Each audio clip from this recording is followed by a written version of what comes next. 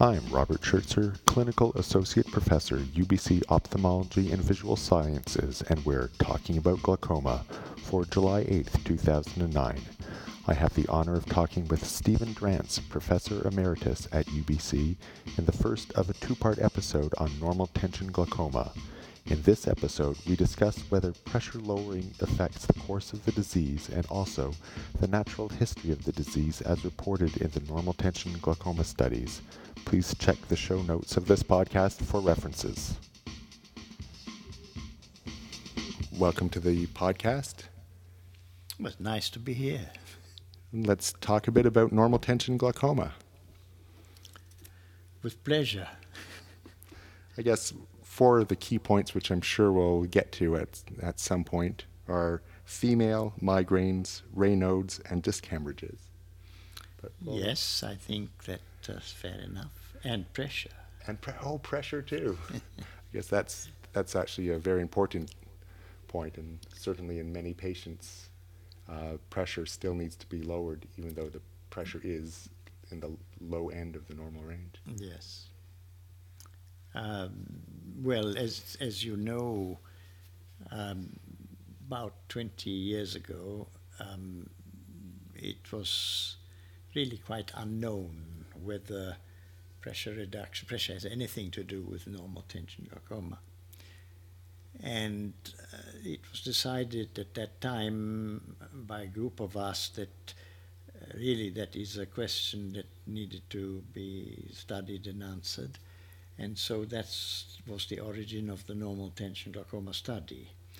And was that the only factor you thought you would be looking at? At that moment, with the knowledge that was available at that time, we first of all wanted to ask the scientific question, does pressure lowering affect the course of the disease? And that was the scientific design of the study, and it involved people who had normal tension glaucoma. The definition is sort of outlined in the protocol. We allowed one pressure reading of 24 that could have been there, but in the protocol, but de facto none of them had anything over 20 millimeters of mercury at any time. Okay. And the idea was to establish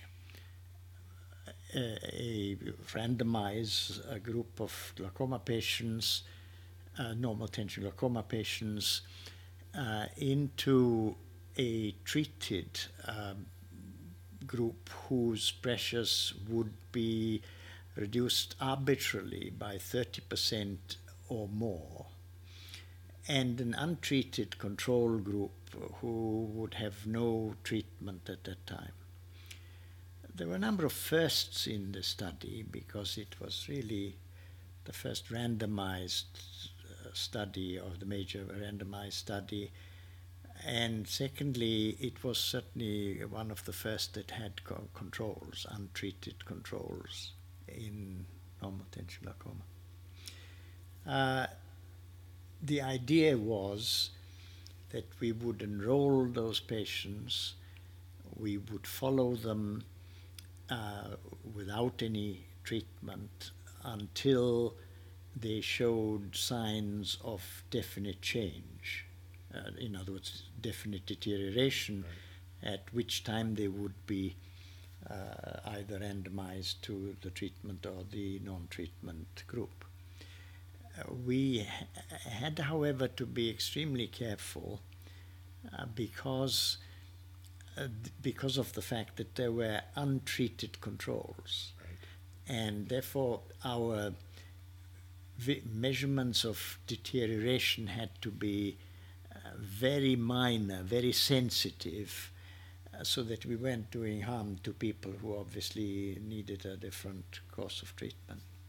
Now, correct me if I'm wrong, isn't it in the normal tension glaucoma study where basically it was discovered that people have a learning phenomenon with the visual fields? No, that was already known. Okay. That was already known. And so we we had at least 3 visual fields done in a period of a couple of weeks in the study for baseline purposes.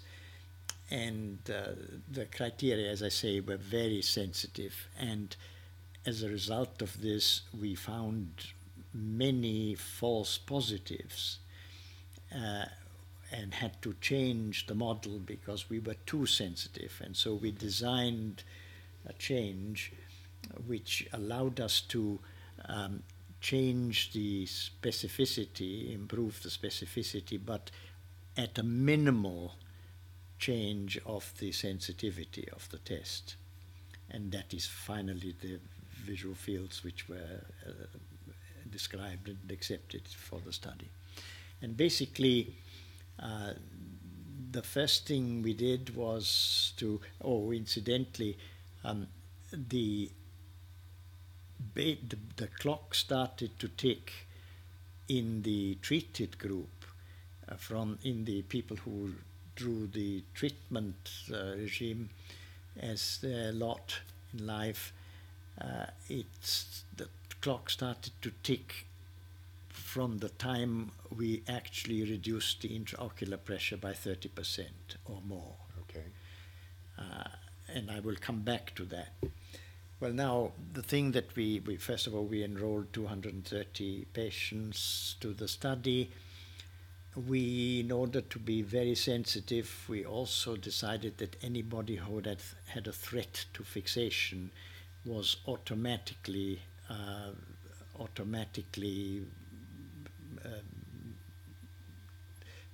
put into treatment or non-treatment. In other words, they were randomized immediately. So we didn't want people who were threatening fixation to have to do a little more before we actually randomized them. But even though they had a threat to fixation, they could still be randomized into the control group. They could be in the non-treated group, and were. Okay. And one of the things that incidentally we found that there was absolutely no difference between the people who had a threat to fixation and the people who did not have a threat to fixation in terms of how they responded to their medication and things. The result, of course, was that we had 145 people who were randomized and to the 2 groups, and those patients were followed for a further progression of the disease. And at that stage, of course, they dropped out of the study and were managed in whatever the physician who treated the patient decided they wanted to do. We thought when the study was first introduced that reducing the pressure by 30% would require a surgical procedure. We found, again, an unexpected finding was that 50% of those patients who drew the lot of having to have their pressure reduced did so with laser or pilocarpine and acetazolamide. We should remind our younger listeners that the treatment options were laser, pilocarpine, acetazolamide, and nothing else. And surgery. Right, but no Timolol because of a possible No, because vascular any vascular potential drugs that had a vascular effect could confound the issue, and therefore we excluded that. We really concentrated on the pressure as being the only factor that was sort of altered. So with those, you might say, limited options, it was still quite remarkable that so few patients actually went to surgery. Well, 50% had to go to surgery. But the interesting was that in the other 50% followed over time meticulously, the intraocular pressure was reduced by 30% or more. Right.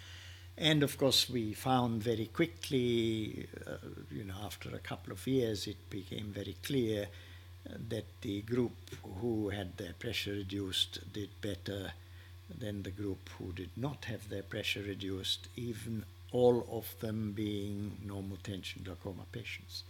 And that was the first finding. Right. We then... There was one subset, though, sort of jump ahead here where pressure didn't make a difference. No, correct? we will come to that. Okay. Yes, no, we come to that. We then were able, by going back to our original fields, which is when they entered the study as opposed to when they were randomized, Right. we were able to use those baselines, including an algorithm, a computerized algorithm, to be able to convert the study into a clinical trial, so that in fact the 140 patients who were randomized, they started to be measured from the baseline visual field as opposed to when they reached the pressure reduction. Okay. And that allowed us then to do. And the same conclusion, with the exception that they did not show this difference between the two arms for a fairly long time, and we started to worry about why we showed the positive finding in the scientific way, and then clinically we couldn't separate the two groups. And that was actually due to the cataract formation. And when we took into account the cataract formation by discontinuing the data analysis at the time when the cataract was established, particularly after surgery, of course, that in fact there was absolutely no question about the difference in the clinical trial.